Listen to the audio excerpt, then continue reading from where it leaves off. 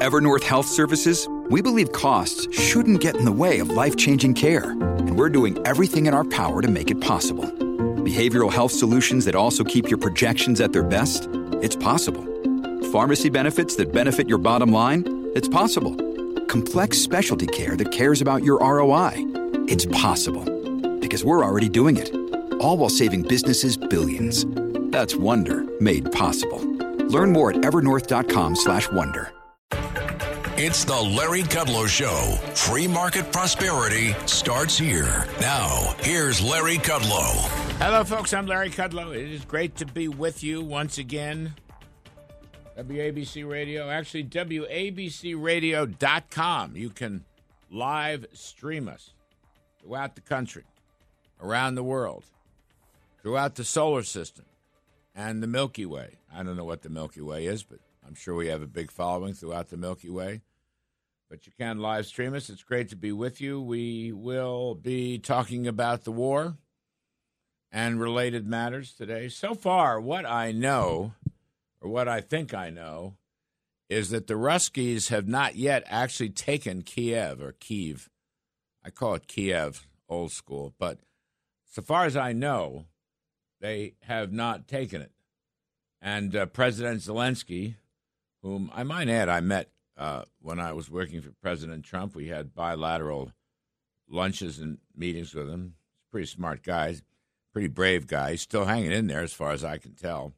But the thing has not gone as smoothly for Russia as perhaps the Russians thought, even though they've come down through Belarus to go right after Kiev. But we will have General Jack Keane on at the 11 o'clock hour. We will have Wyoming Senator Cynthia Lummis on at the 10:30 half hour, because she is an ardent advocate of drill, drill, drill. And I want to talk about that in a minute because, of course, Biden has completely screwed up our domestic energy story because the left-wing radical greenies have gotten their arms around him.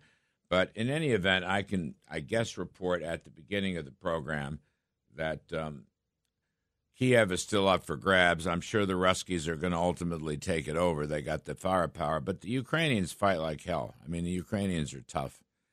And this baloney that Ukraine is always part of history is just part of Putin's imagination, his Hitler-esque imagination.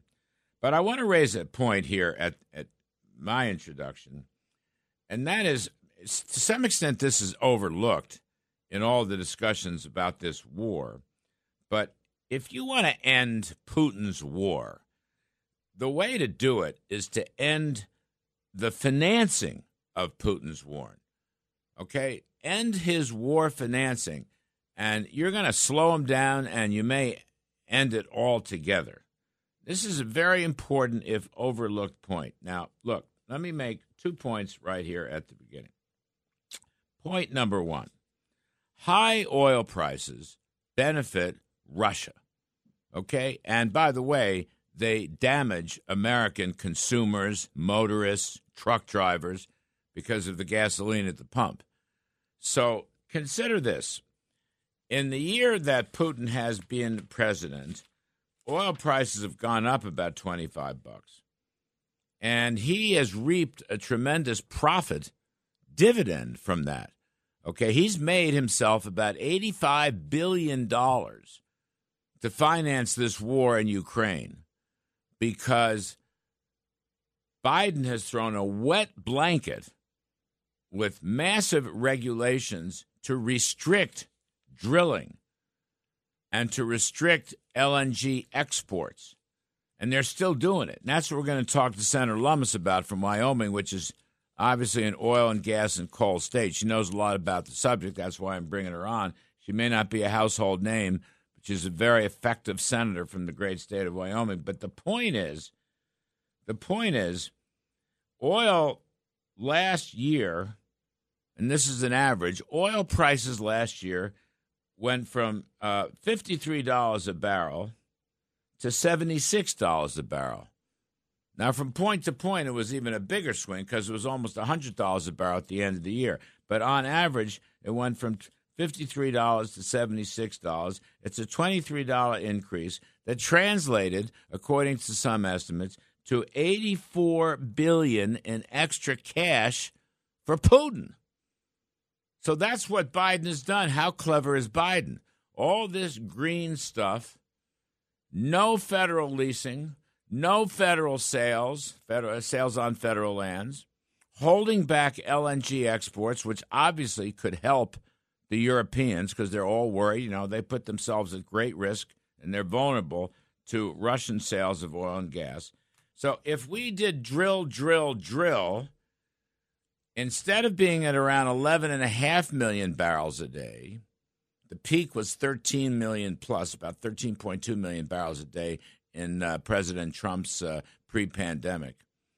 Instead of being at 11.5, we could be at 13.5 or 14 million barrels a day. And give us another year, we'll be at 15 million barrels a day.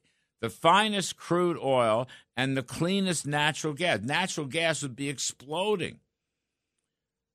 Instead of being almost at $5, natural gas should be back around $2.50 to $3. So drill. Open the oil and gas spigots. Open those spigots full throttle. Biden should be going to the fossil fuel companies and asking for their help. Instead, at his press conference on Thursday, he attacked them. Don't take advantage of higher prices. We want them to drill because the more supply they put on the market, the lower oil and nat gas prices are going to be. The lower gasoline prices will be. He is directly responsible for the increase in prices across the board. Oil, gas, exports, gasoline. Gasoline nationwide, AAA, I don't know, it's about $3.55 some odd. It's up about 40% from where it was a year ago. That's crazy. So you want to stop Vladimir Putin. One way to stop his war finance is to drill and put more oil and natural gas on the market. As the supply increases, the price will come down, right? So you have too much demand chasing too few supplies of energy. Well, just increase your supply. How hard is that? You don't have to be a rocket scientist. That's point number one that I want to make. Why should we be giving Putin $84 billion of extra profits to finance his war in Ukraine? And God knows where else, because he's not going to stop in Ukraine. Believe me, he's not going to stop he's taken Belarus, and the next step is going to be he's going after the Baltics. He will go after Lithuania. We'll talk more about that later in the show. But he will not stop. I mean, this guy wants to end NATO. He wants to end the European Union. He wants to bring the United States down. He has a crazy vision of Russian empire supremacy. I mean, it's a historical vision. He's a monomaniac. He's an egomaniac. He's proven himself to be a crazy guy. So he's not going to stop at the Ukraine. But I'm just saying, you want to cut off his you-know-whats. It's a family show. You want to cut off his you-know-whats, okay? Go after his war financing. All right, how much time do I have left for this segment? I got a minute. All right, I'll introduce the second part about war financing. Put sanctions on Russia's central bank. It's called the Central Bank of the Russian Federation. Now, we have started to put sanctions on commercial banks, but not all of them. And we've carved out energy exceptions. That's crazy. You want to have primary sanctions on commercial banks and secondary sanctions on commercial banks. That means other banks doing business with Russian banks will also be sanctioned. But mainly, stop all payments to Russia. It will prevent Russia from selling anything by sanctioning their central bank. It's more important than the SWIFT system. This is what we did with Iran. This is what President Trump did with Iran. We sanctioned the Iranian central bank, and we sanctioned Iran's commercial banks. So therefore, nobody would do business with them. Payments would stop. Dollar payments. Oil is denominated in dollars. Wheat and corn and other agricultural foodstuffs are denominated in dollars. So we don't need anybody's help here. We will get the help of the European banks. Trust me on that, and Japan and Australia. But my point is a separate point. Right now, today, Biden wants to stop the war financing. He could end cash payments to Russia for anything. All they do is it's energy and commodities. That's all they have. As John McCain said years ago, Russia is an old gas station masquerading as a country. It does not have the whole variety of goods and services that it's selling. It's selling energy commodities and it's selling ag commodities. We can stop that by sanctioning their central bank, which means no dollar-denominated payments to Russia. That would end his war financing. Now, he's got $650 billion worth of reserves. That'd last him about a year, max. He'll start running deficits pretty soon. If you had the two together, drill, put more oil and gas on the market, the price will come down. Who gets hurt? Putin. Who is helped? American consumers with cheaper gasoline and American truckers. That's war finance. Number two, stop payments to Russia by sanctioning the Russian central bank and all of their commercial banks. All of them. That will end his cash flow. That will end his war financing. Do you follow me, folks? Do you follow me? Biden's not going there. They're not smart. They're not clever. And, of course, they're afraid to block Russian energy because they'd rather have Putin produce energy. Remember, we gave him the pipeline back, the Nord Stream. They'd rather have Putin. John Kerry says the most important thing with this war is that we don't lose Russia as a climate partner. Huh? Is that the dumbest thing you ever heard? Climate partner? Really? The guy's taking over Ukraine. The guy wants to rip into NATO. He wants to rip into the European Union. He wants to rip into the United States. And all John Kerry can think about is climate change. So I got to take a quick break here, but I'm just saying, you want to stop Putin? Stop his war finance. How do you do that? Drill. More oil on the market. Gasoline prices go down. Crude oil goes down. Brent crude goes down. Stop giving him profits of $85 billion. Second, sanction the Russian central bank and then all the other banks. And then they will not have any cash flow. And his you-know-whats will be cut off. He will lose his financial backbone. That's the way to go about this. I'm Kudlow. We will come back in just a few minutes. I will expand on this point and explain to you some of the other nuances. And then at the half hour, Senator Cynthia Lummis is going to come on and talk what Biden is doing to natural gas and oil drilling and exports is absolutely insane. And I don't want to lose track of that. Because that's really part of this whole Kiev story. Anyway, I'm Kudlow. We'll be right back after this. This is the Larry Kudlow Show. Now, back to the Larry Kudlow Show. Hi, folks. I'm Larry Kudlow. So I just want to continue this discussion. If you want to stop Putin, you got to stop his war financing. The guy's making money. Last year he made $85 billion, $84 billion because oil prices went up. For him, that's pure profit.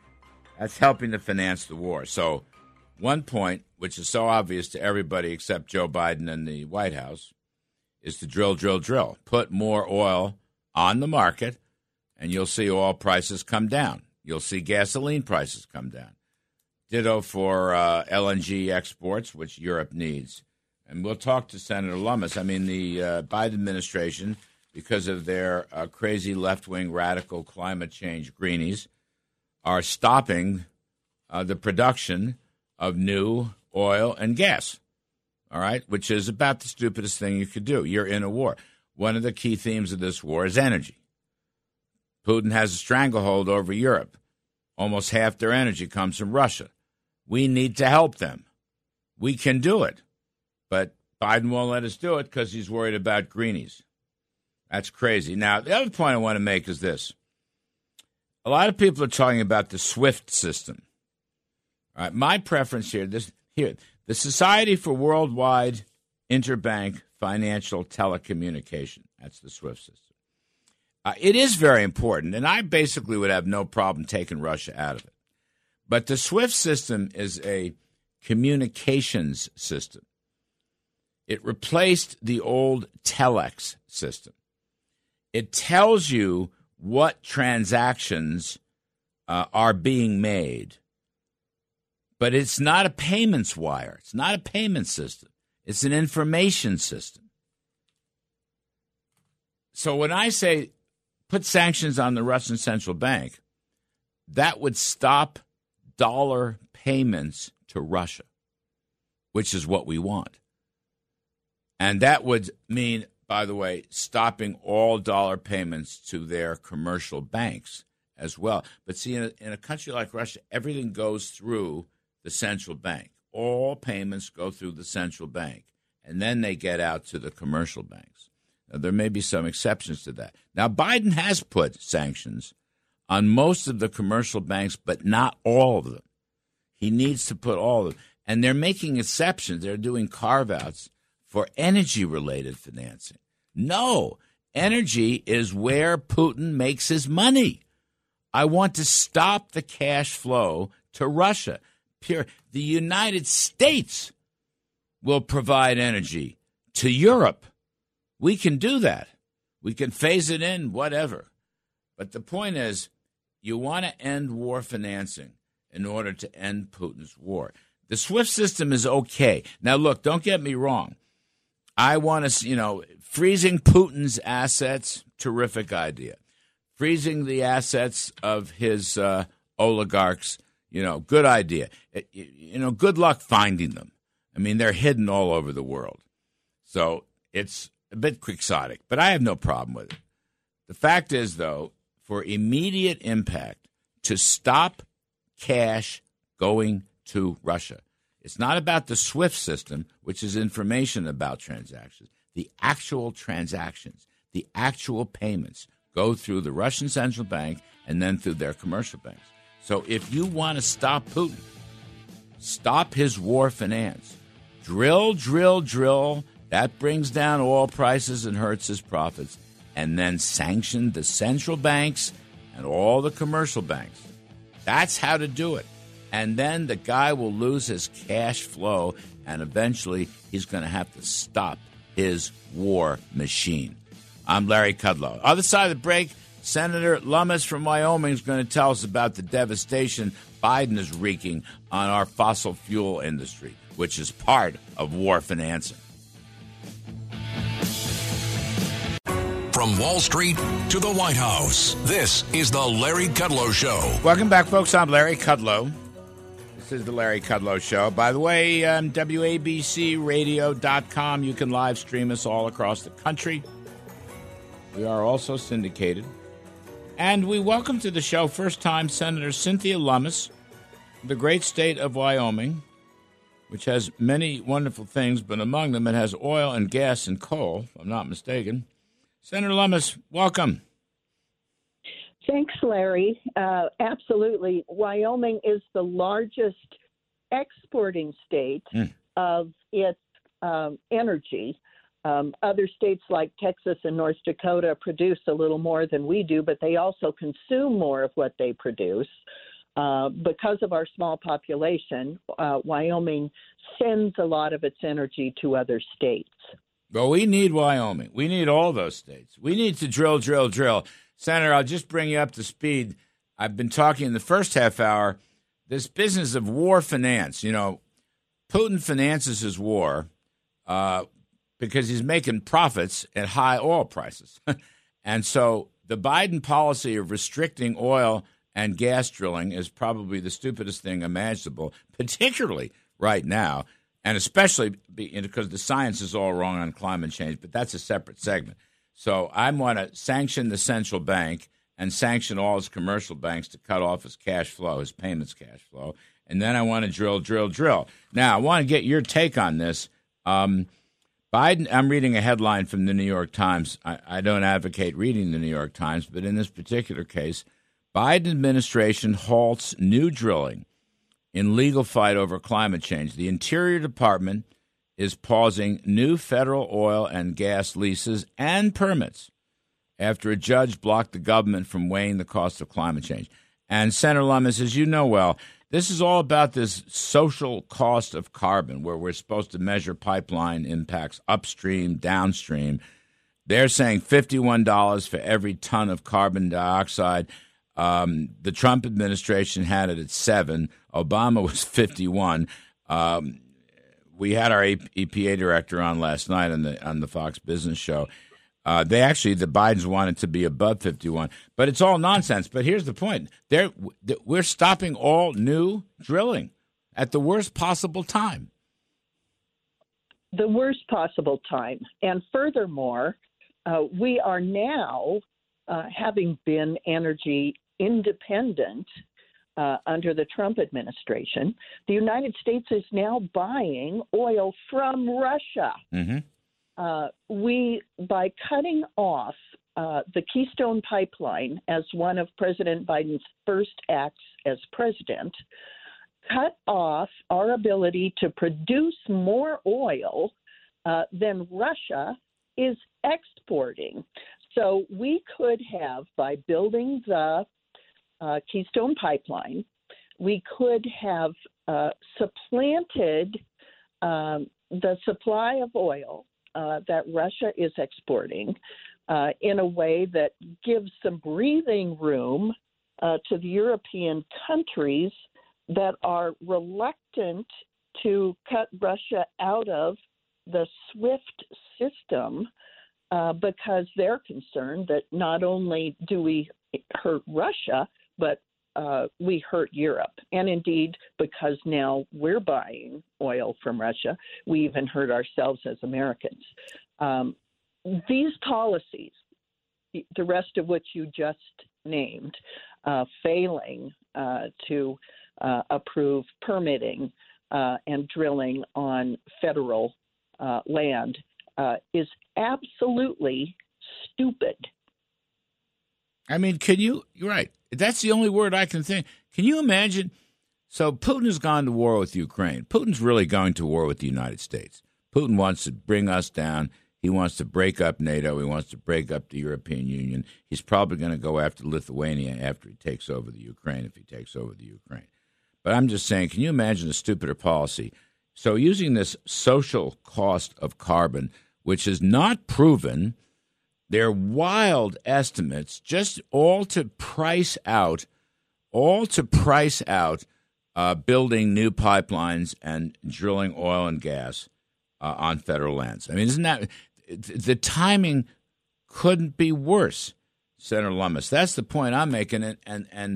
And Russia is making huge profits as the price of oil keeps going up because, we got to over 13 million barrels a day, as you well know. We could have been, moving towards 14 million barrels a day and 15 million barrels a day the year after next. That's what the industry told me when I was in the White House.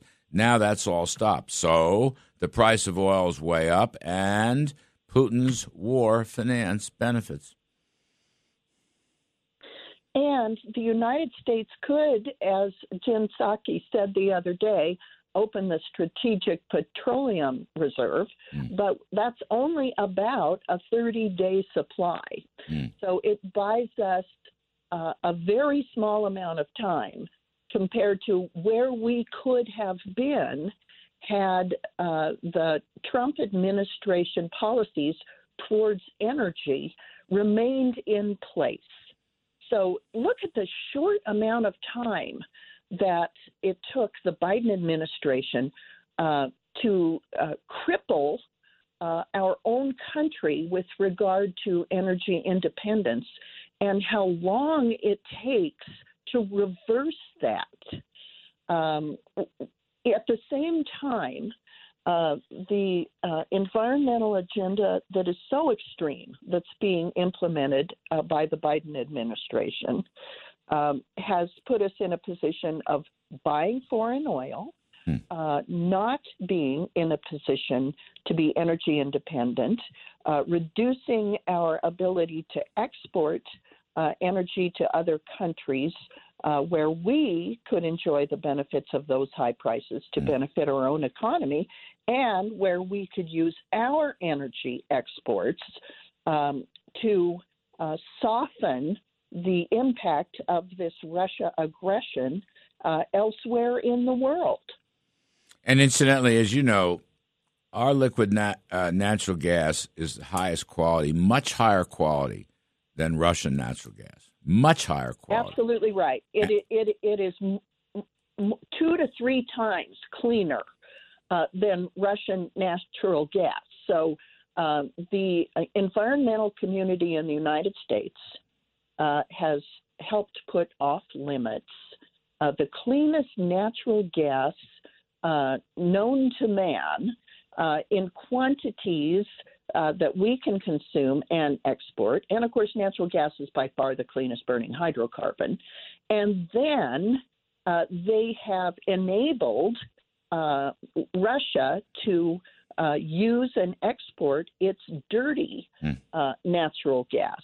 So we have countries that are the big contributors to greenhouse gases: Eastern Europe, India, China, getting more dependent on coal and dirty natural gas, while our cleaner Western coal, which is very low sulfur, and our much cleaner natural gas remains in the ground.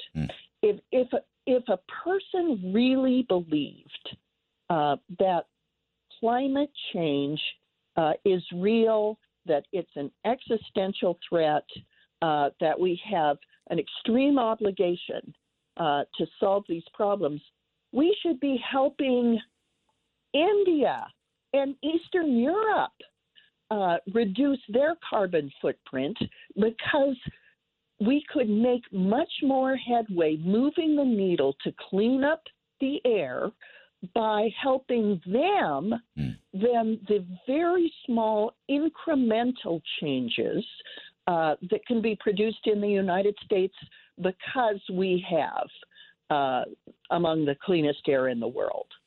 So, besides cutting off the XL pipeline, and by the by, I know you keep bugging Jennifer Granholm at the Energy Department to give you an estimate on the job loss from Keystone XL cancellation, but she won't. As an old Washington hand, well, you are too. Don't hold your breath, but it's a good cause. It's a very good cause. Cut off the XL pipeline. They've stopped. They've stopped the Anwar and the Willow in Alaska. I mean, so basically they've stopped drilling in Alaska. They promised it was okay. They stopped it. Now, besides this social cost of carbon and the pause in federal oil and gas leases, Senator Lummis, there's a new one. I'm told, and it's a very good source, it's an impeccable source, that this Jennifer Granholm, Secretary of Energy, she is now sitting on 6 applications or authorizations for LNG exports. 6.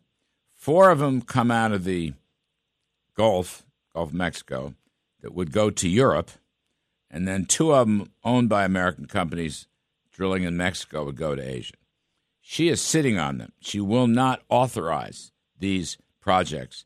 And this comes at exactly the moment where we want to reassure our European partners, friends, I guess they're our friends, that we can provide them with LNG exports, and as you say, clean LNG exports and cheaper LNG exports. She is sitting on them, Senator Lummis, and I think somebody should raise holy hell about this.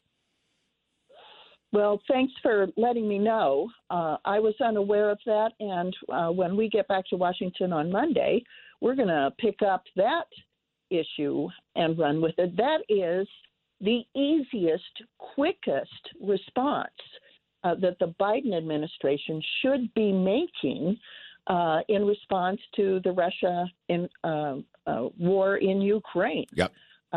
If we want to encourage our allies, our NATO allies, to kick Russia out of SWIFT, and they're worried about the effect on themselves for supplies of energy, if Secretary Granholm would just quickly, immediately approve all of those, that would be tremendous assurance to Europe that we've got their back. Yeah, I'm telling you, it's trust me on this, is unimpeachable. The source is my mole is the best mole imaginable, and she's just sitting on 6 applications for LNG exports. And as I say, 4 of them from the Gulf will go directly to Europe. So that's something that can be worked on. One other point I want to raise. I know you got to jump, Cynthia Lummis, and I'm so grateful that you could come on because of your knowledge of all this. You were very tough, correctly tough, on this Raskin woman nominated to be the Fed's top bank supervisor. And she has a lot of hanky-panky to answer for in her fintech company, which you've nailed her for. And my friend Pat Toomey, who actually led the walkout on the banking committee, which is really a brave action. But she also, just quickly, this point I want to make. She is a radical green who wants, if she gets into this job, Sarah Bloom Raskin, would attempt to use the Fed's powers, even though it would be it's not supposed to be anything close to the Fed, to take, allocate credit away from the fossil fuel industry. Allocate credit away from the fossil fuel industry. This would be another example of Biden destroying fossil fuels at exactly the moment when we need them the most. So now, Raskin, can you beat her? And her position on the Fed's role in environmental policy is the big problem for her appointment. She has written extensively enough that she does believe that there's a role for the Federal Reserve in climate policy, is the larger reason that she has so little support within the Republican conference. So one of the reasons that Senator Toomey wanted to prevent the committee from moving forward by not showing up at the meeting was he wanted to move forward with the other candidates and have a vote on them, up or down, but then leave the Raskin nomination for a later date so we could do more research and backgrounding and understanding of her true intentions with regard to using the Fed as a climate regulator.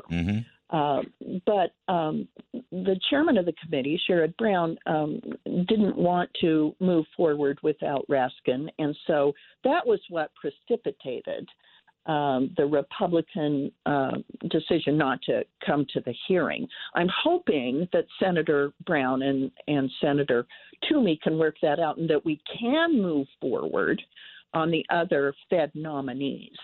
But the Fed's role is dual, of course, and by having mission creep at the Fed, where access to the Fed window, Fed dollars can be bent in ways that prevent fossil fuel from being funded, or other social policies, is changing the mission of the Federal Reserve away from employment and preventing inflation. So, and if we were doing a great job on those two issues, that would be one thing, but actually we're not doing a good job on those issues as well. We need to keep our focus at the Fed on its dual mission and not add complications and take our eye off the ball of the dual mandate of the Fed. Well, ironically,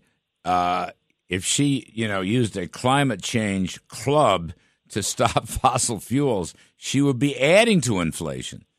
Once again. Oh, right. I mean, absolutely right. That's the irony of her position. Not only is it, as you say, correct. Look, I started my career in 1973 at the New York Fed in open market operations, and I've followed it ever since, including when I was director of the NEC. I'd meet with Jay Powell, a couple times a month for lunch. So you're exactly right. There's no mandate on climate change. But if she comes and does this, she'll wreck the other mandate, which is real, and that's to hold inflation down, which is public enemy number one now. I mean, it's just incredible.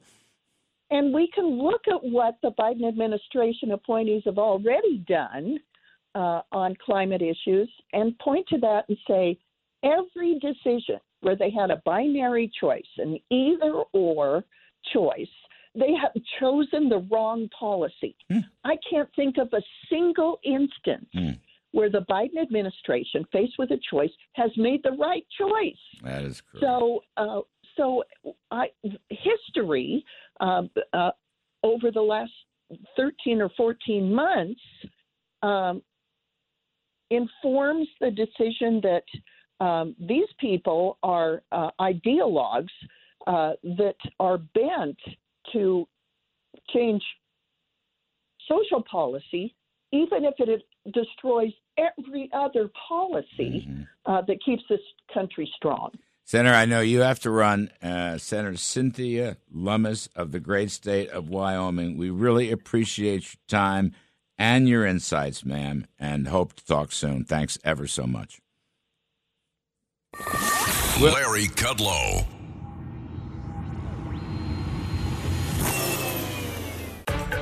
It's the Larry Kudlow Show. Free market prosperity starts here. Now, here's Larry Kudlow. Welcome back, folks. I'm Larry Kudlow. This is the Larry Kudlow Show. By the way, during the week, Monday through Friday, please join us, Fox Business. The name of the show is Kudlow, 4 to 5 p.m. We welcome all comers.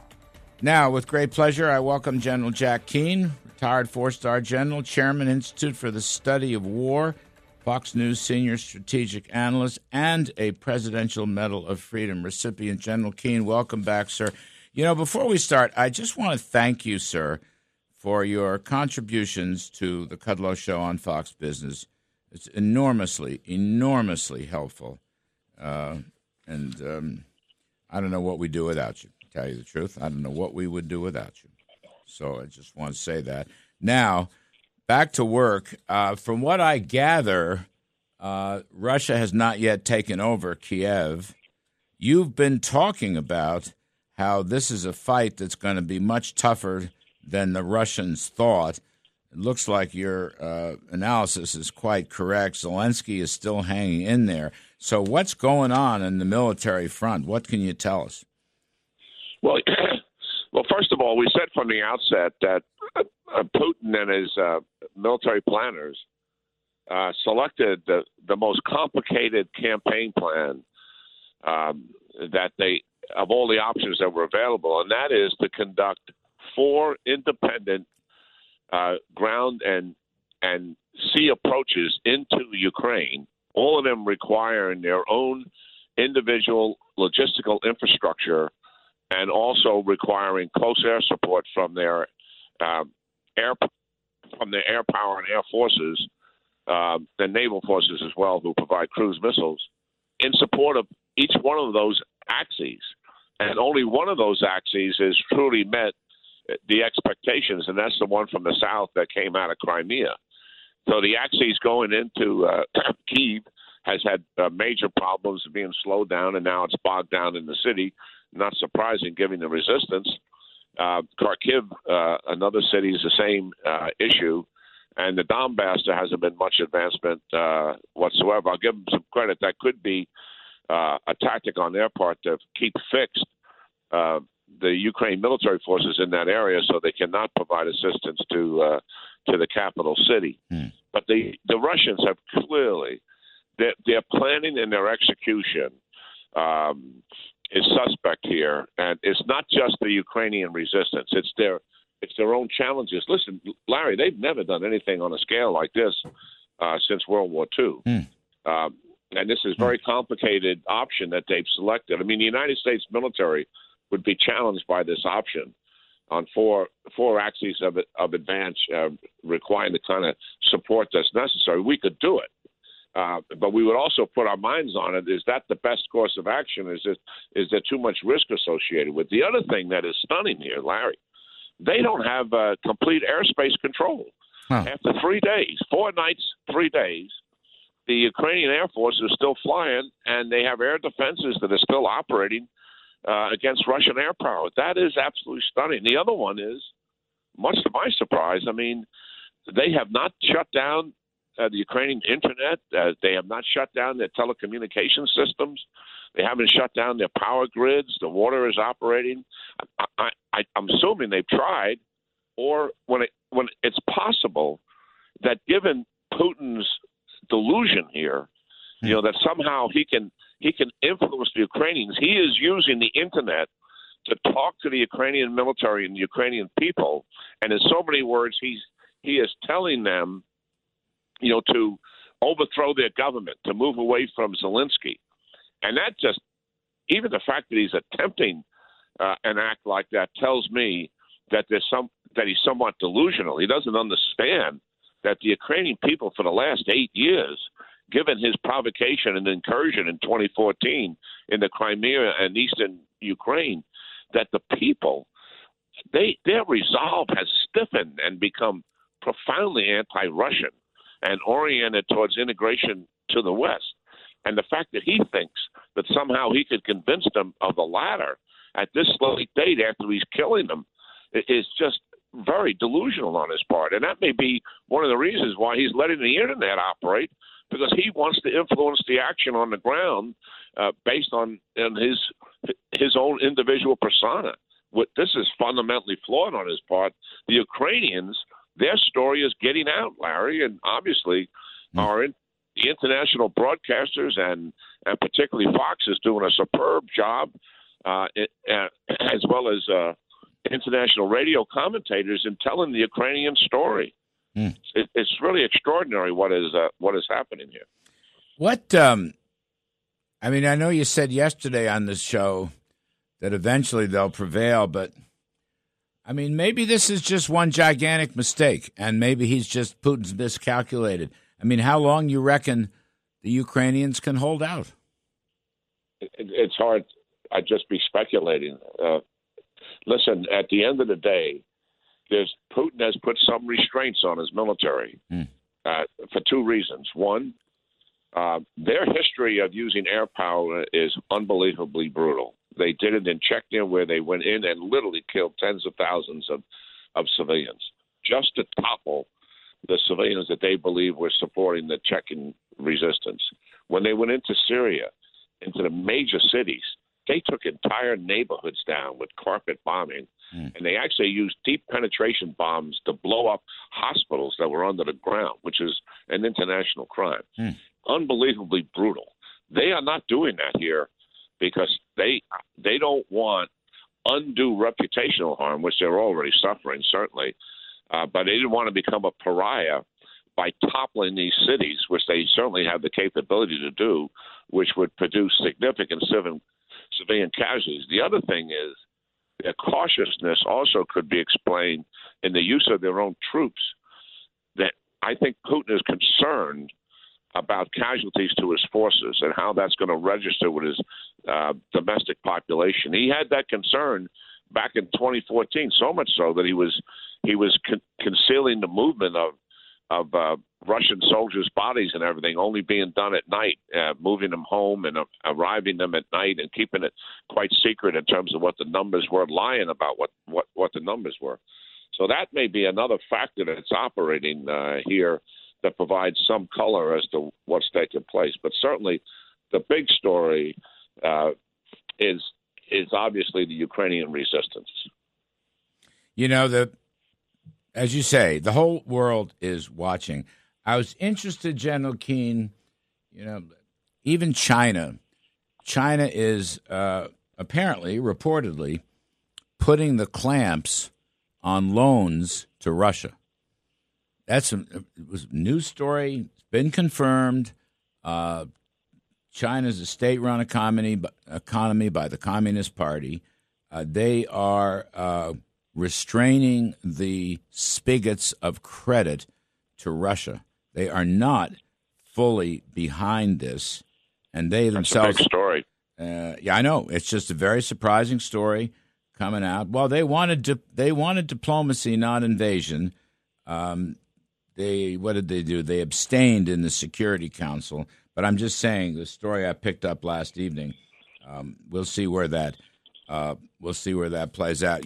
My thought. Look, the longer this goes, of course, the better, I think, for Ukraine and for freedom in general. But I want to starve Russia of cash. And now Biden's doing everything wrong by shutting down fossil fuels. I just had Senator Cynthia Lummis of Wyoming on. She knows a whole lot about that. The Energy Department is actually sitting on applications for LNG exports. It's exactly the moment we need to pick up spare capacity to help the Europeans out. And they've stopped all federal drilling has now been frozen. So that's exactly wrong. Putin made a lot of money on the hike in oil prices, which has come from our restraints and restrictions on fossil fuels. But the other thing is, General Keane, my advocacy is we should the SWIFT system is interesting, but that's an information system. We need to sanction the Russian central bank, along with sanctioning the commercial banks. Now, Biden has sanctioned many, but not all of the commercial banks. He should do it all, and we should sanction the central bank. That would stop dollar payments, so we'd hurt his cash flow. I want to stop his war financing. And but you're saying he has not sanctioned the central bank? No, not yet. And there's this debate about the so-called SWIFT system, but the SWIFT system is an information system. It replaced the old telex system. It tells you information about transactions. It is not a payment system. The payments have to go through the Russian central bank. This is what we did, Mnuchin and I and O'Brien and Pompeo and others. We cut off the Iranian cash flow by sanctioning their central bank, and it worked, and it worked fast. Yeah. And it would work the same way with Russia because. So, obviously, the guys in the Treasury and the State Department, the guys that pull the switch on all of that, they're still there. They know how to do this. That's stuff. Right. Exactly right. The career people know how to do it. They're just waiting for political direction. So we'll see on that front. So far, nothing. I'm absolutely stunned by what you just said. I assumed when he said he was going after Russia's big banks, words to that effect, this is the president speaking, I thought it was the central bank for sure. No, sir. You took me through and educated me on this once before on television. Yep. In terms of the significance of the central bank and how the SWIFT system in of itself, while it's crucial and it's important, it's not as vital as the central bank system. That's right. It's not a payments wire. It's not a payments wire. Yeah. And I got to tell you, day before I had a discussion with my friend Steve Mnuchin, who was Treasury Secretary when we sanctioned the Iranian central bank. I just wanted to check. I said, am I right? I'm not seeing it in the news. And he said, no, they haven't done that yet. And they need to do that. If you want something that is swift and severe, to use President Biden's quote, that's what you have to do. You go for the central bank. And they haven't done it yet. So I'm trying to cut off his war financing, sir. That's to me, besides the military side.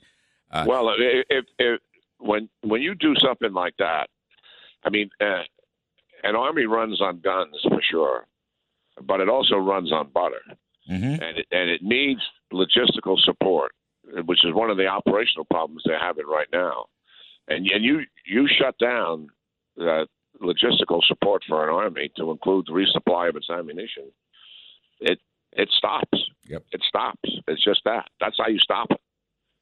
So let me switch gears slightly. We had on the show last night after you, we had Professor Walter Russell Mead, very, very smart guy, who's an old friend of mine, wrote an op-ed piece in the Journal, and I'll just quote his thesis. Putin aims to topple the U.S. from its global position, break the post-Cold War world order, cripple the European Union, and defeat NATO. Now, that's from Professor Walter Russell Mead. As you know, Putin issued a warning to Finland and Sweden about going into NATO. He said there'll be consequences if they go into NATO. And as we discussed briefly last night on Fox Business, some people are talking about if they do take Ukraine, they will go after Lithuania.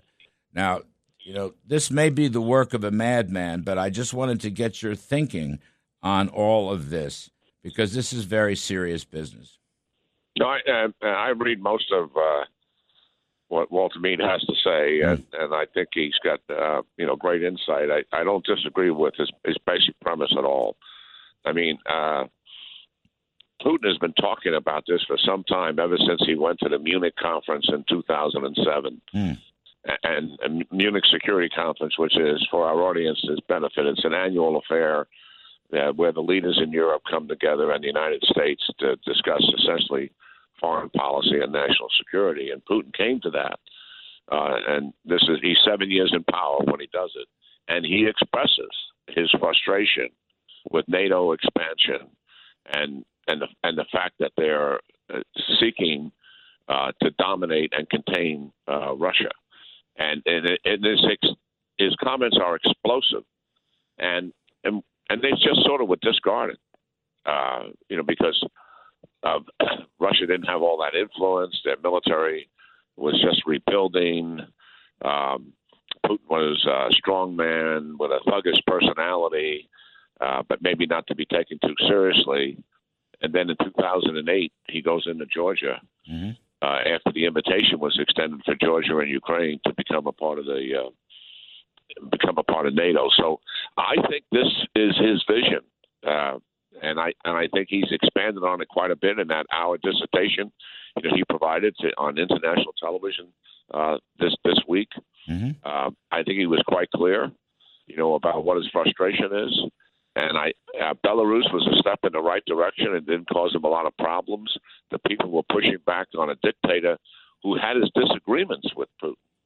But those disagreements were put aside because Putin helped him to stay in power.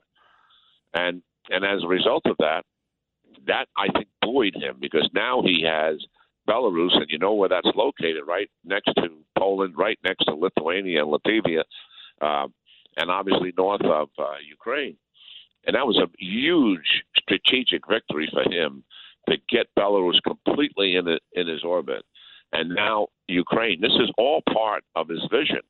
And I do think he's going to challenge NATO's existence. And it would likely be over the Baltics. And the next time our viewers are looking at a map, just look and see where Lithuania is, and you'll see how Belarus occupies the biggest part of that border, and now Russian troops will stay in Belarus. I guarantee you they will stay there permanently. And they'll be bucked up against the Polish border and the Lithuanian border. And then to the south of Lithuania, where it touches the Baltic Sea, there's a piece of Russia that is there, and it's referred to as Kaliningrad.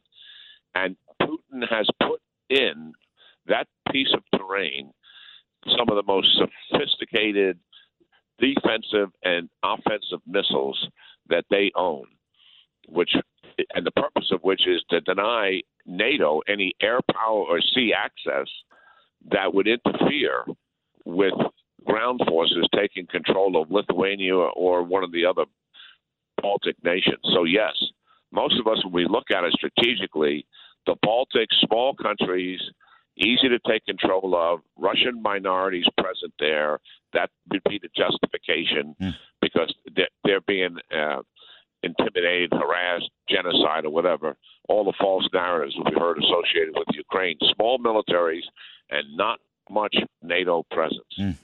We have got to recognize what Walter Mead is saying. United States government's got to internalize this, wake up and get serious that Putin, while he may be delusional and he may be insulated to a fault and not seeing the world in terms of its reality, we have to deal with what his motivations are and wake up and get serious about it. All right, we'll leave it there. General Jack Keane, thank you, sir, for everything. I will see you Monday, undoubtedly. Folks, we take a quick break. This is the Larry Kudlow Show. Rudy Giuliani here for Monetary Gold. America is now $30 trillion in debt. Think about that, $30 trillion. Your great-great-great-grandchildren can never pay that back. Democrats are looking for revenue to help finance their multi-trillion-dollar climate and social welfare programs. Fox Business reported that the IRA is under attack. CNBC says that the government already owns a piece of your traditional 401k or IRA. Retirement funds are in the crosshairs by Dems who want access to the estimated $21 trillion in retirement accounts. There's one way to protect your money. Diversify into gold. Call Monetary Gold at 1-888-204-2141 and get their free protection guide. They're giving up to $5,000 of free gold and silver to the first 12 qualified callers. Monetary Gold is A+ rated by the Better Business Bureau, a top 5 gold company on consumer affairs, and has been in business for 20 years. Call 1-888-204-2141 or visit monetarygold.com. From Wall Street to the White House, this is the Larry Kudlow Show. Welcome back, folks. I'm Larry Kudlow. Great pleasure to be with you. By the way, you can live stream us. I just learned this today, the things you learn in life. You can live stream us at LarryKudlowShow.com. LarryKudlowShow.com. So that means you can hear us throughout the country and around the world and well into the solar system. And perhaps even the Milky Way. I don't know what the Milky Way is, but LarryKudlowShow.com. Very exciting. And please, during the week, Fox Business, 4 to 5 p.m. every day. The show's called Kudlow. Now, this is going to be great fun. We welcome back an old friend, Arthur Brooks. Arthur Brooks has a new book. It's called From Strength to Strength, Finding Success, Happiness, and Deep Purpose in the Second Half of Life. Arthur is teaching school at the Harvard Kennedy School these days. He used to be the president of the American Enterprise Institute. He's an old friend. Arthur, it's a pleasure to have you back. Larry, what a delight. The great Larry Kudlow. I've been admiring you unfortunately from afar for the last few months because you were so busy. Now I get to be back on your show. What a delight. How are you? Yeah, no, it's my pleasure, too. You know, I was just thinking about this. What I remember when I last left you, which I don't know how many years ago, but, you know, I used to quote you all the time everywhere. People who work are happier. People on welfare are not. And faith, spiritual faith or religious faith is a key element in life. And I remember the interview we did together in front of the National Review that time. Probably the greatest interview NR has ever seen. I don't know, 300, 400, 500 people. But, you know, your thesis, and you had done all the statistical work, people who work are just happier, and people on welfare are not happy. And, of course, the importance of God in our lives. Now, tell us about the new book. And is that an extension of your earlier work, or are we breaking new ground, or what? Well, believe it or not, Larry, what I'm doing is I teach happiness at Harvard. I'm the happiness professor at the Harvard Business School, and I'm trained. I'm a PhD social scientist, and that's my background. It's in the science of happiness. Some years ago, I noticed that almost all of the science of happiness is mostly designed for younger people, and that's great. This is what I teach. I teach 27 and 28-year-old MBA students who want to grow up and be Larry Kudlow. Let's not kid ourselves. But what we don't tell people about is actually the secret to getting happier as we age.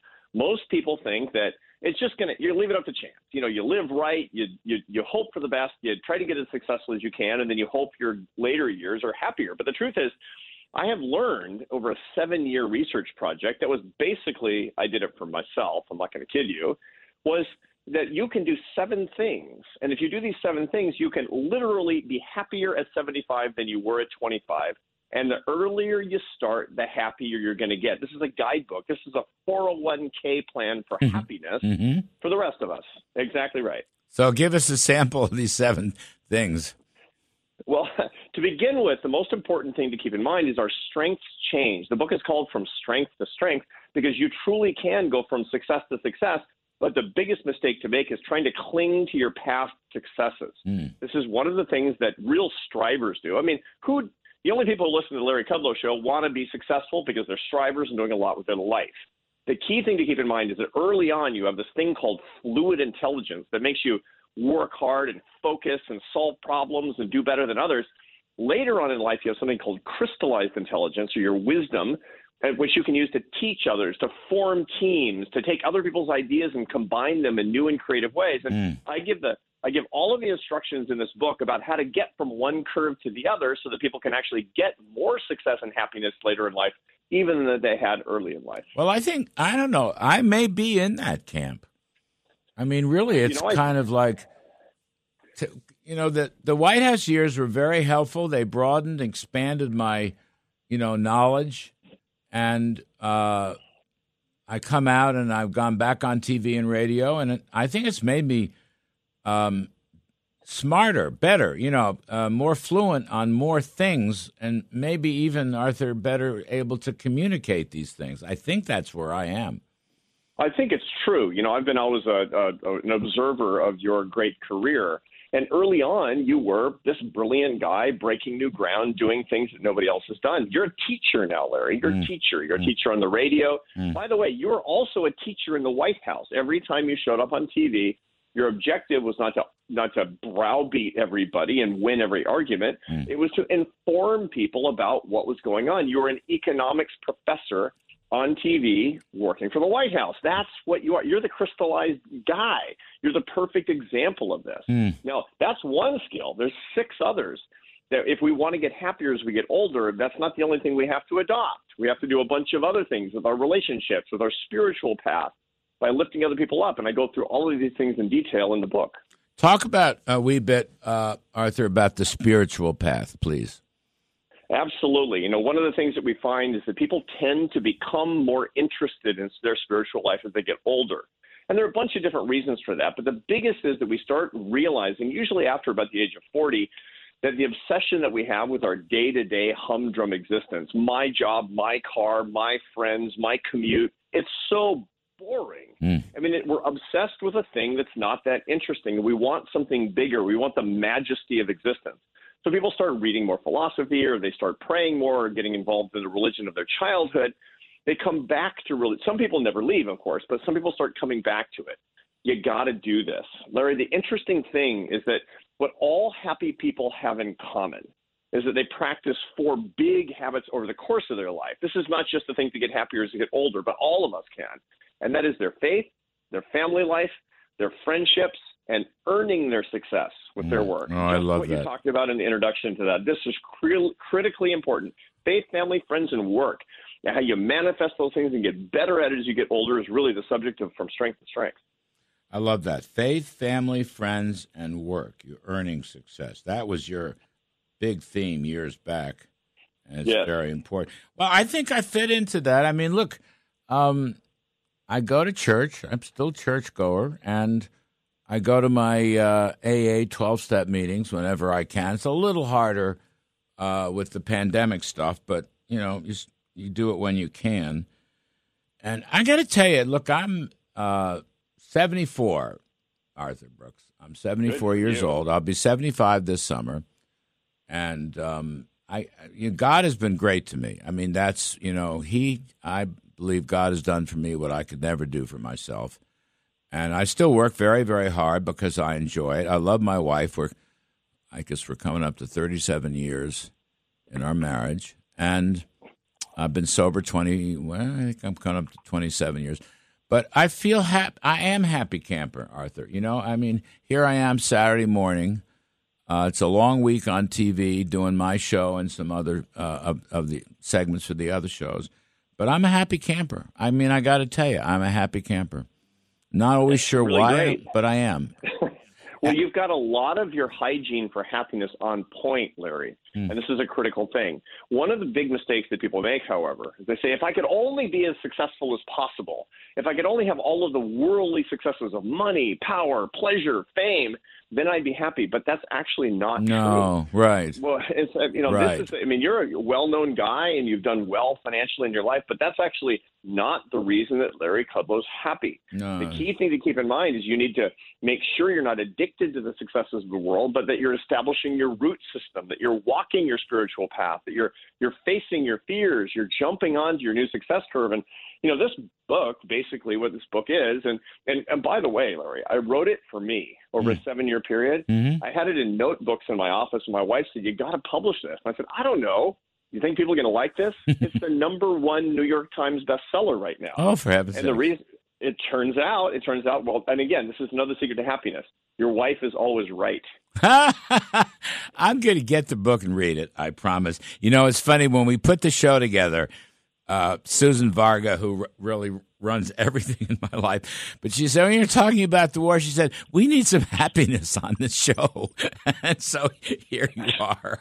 Arthur Brooks, absolutely. It's a pleasure. We'll do this again soon. The name of the book, folks, is From Strength to Strength, Finding Success, Happiness, and Deep Purpose in the Second Half of Your Life by Arthur Brooks. Thank you, Arthur. Great stuff. Folks, I'm Larry Kudlow. This is the Larry Kudlow Show. We're going to take a quick break, and then we're going to go to the happiness of the oil market. So please stick around.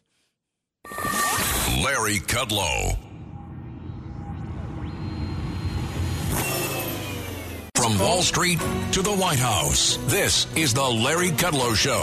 Welcome back, folks. I'm Larry Kudlow, and we welcome to the show Phil Flynn, the Price Futures Group. He's senior account executive and author of The Energy Report. You'll see Mr. Flynn on Fox Business all the time. Phil, welcome to the show. Larry, thanks for having me. Oh, no, of course, it wouldn't be any fun talking about Russia and the Ukraine and Joe Biden's restrictions on fossil fuel without getting an oil report. Actually, it's so let me just see. West Texas at $92, Brent at 98, natural gas $4.48. I don't know where AAA gasoline was about $3.50. I think. That's right. $3.55, like something like that. Something like that. Yeah, and with a bullet, I think it's going to keep going. Yeah. So what's your so talk to us about the oil and gasoline implications of what we're seeing. I mean, it's interesting. We had General Keane was just on. The Russians are having a hard time taking over Kiev. I mean, this is not going to be easy. It's going to be much harder than they thought. I'm interested, just as an observer, that the oil market has not yet exploded. Now, 92 is high enough, and I was thinking if we were pumping 13, 14 million barrels a day, it would be lower than that. But I'll leave that analysis up to you. Where are things going, Phil Flynn? I think you're absolutely right, Larry, and it's just amazing the courage and the strength of the Ukraine people. I mean, it's just absolutely an inspiration to everybody, right? To fight for liberty and freedom and stand up, and their prayers are definitely with us. But this is one of the first wars, I think, that has been driven. No, it isn't the first war. We've had other wars driven by bad energy policy, and this is a shame. We put ourselves into this position, Europe did as well, by becoming more dependent on Russia for supply. The Green New Deal, get off energy, and become more dependent on wind and solar. And Vladimir Putin saw that.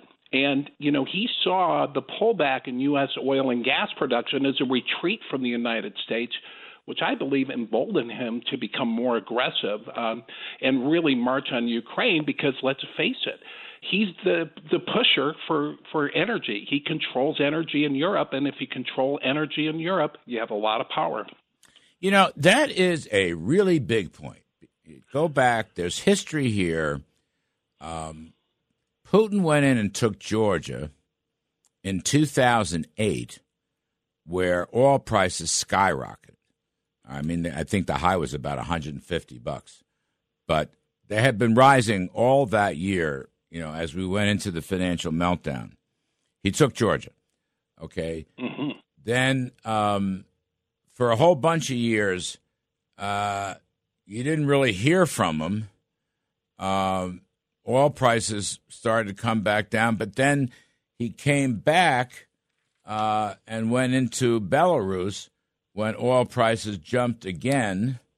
That was about 2014. He took Crimea in 2014, and I think oil was close to $100 a barrel, Phil. Mm-hmm. Then oil comes back down. The frackers, the fracking revolution starts to get really hot.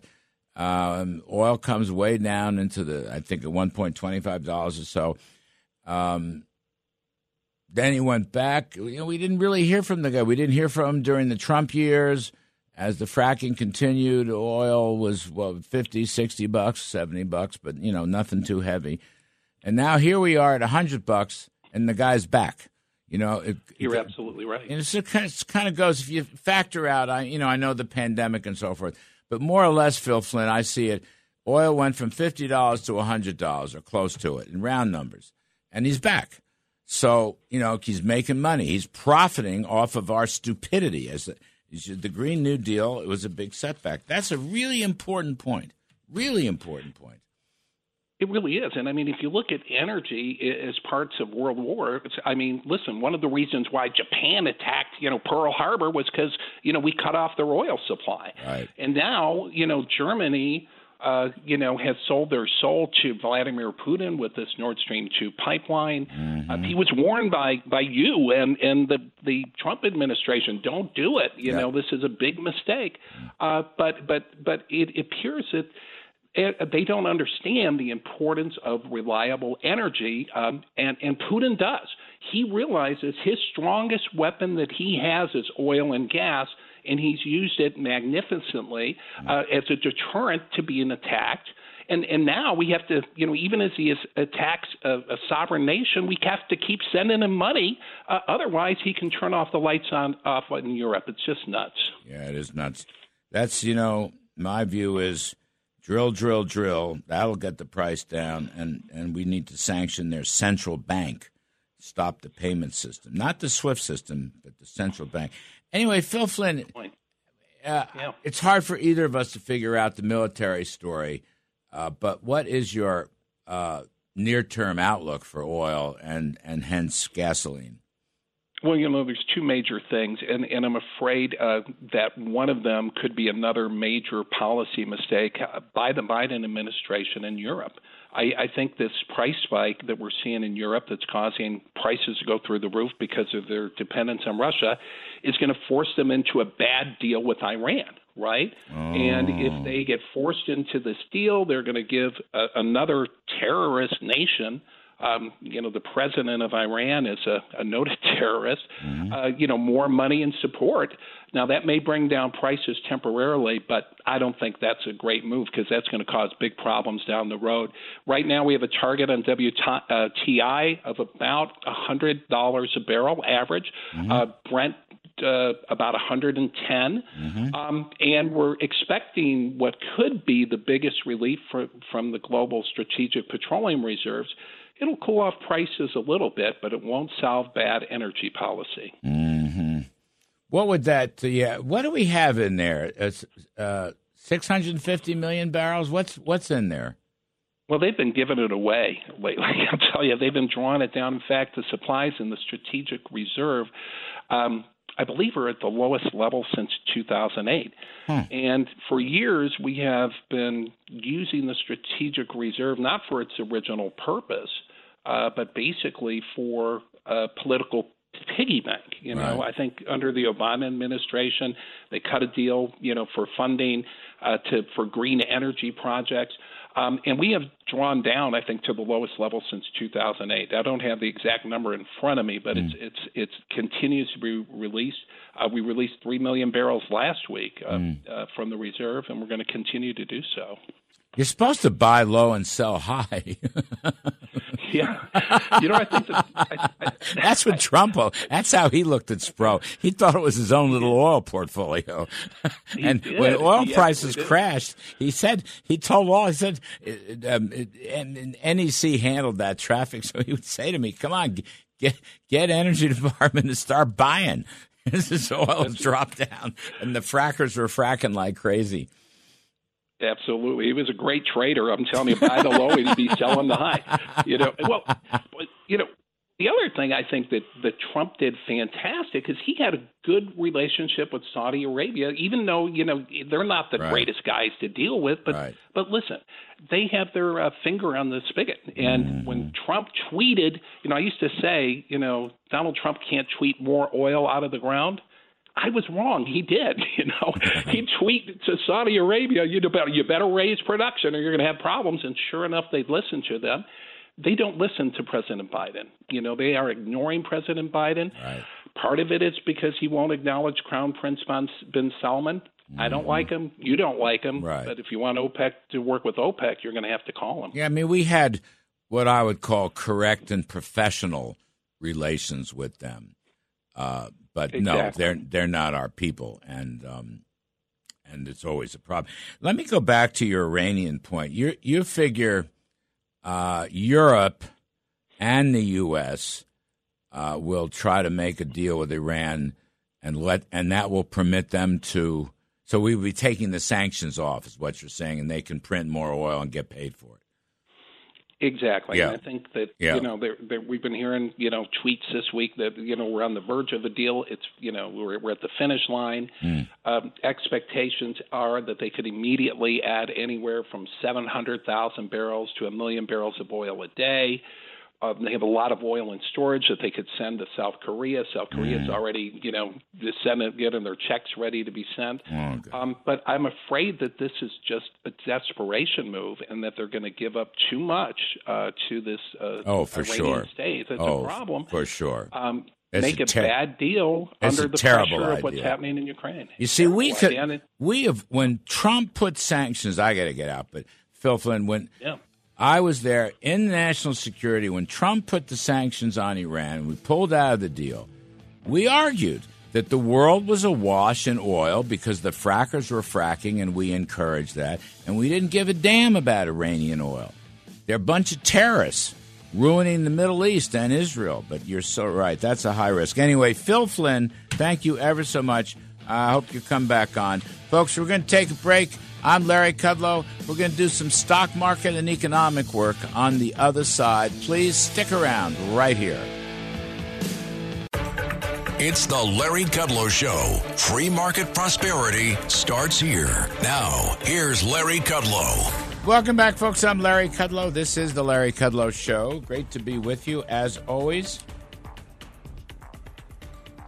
We're going to do a little stock market work and some economic work. We got heavy hitters today.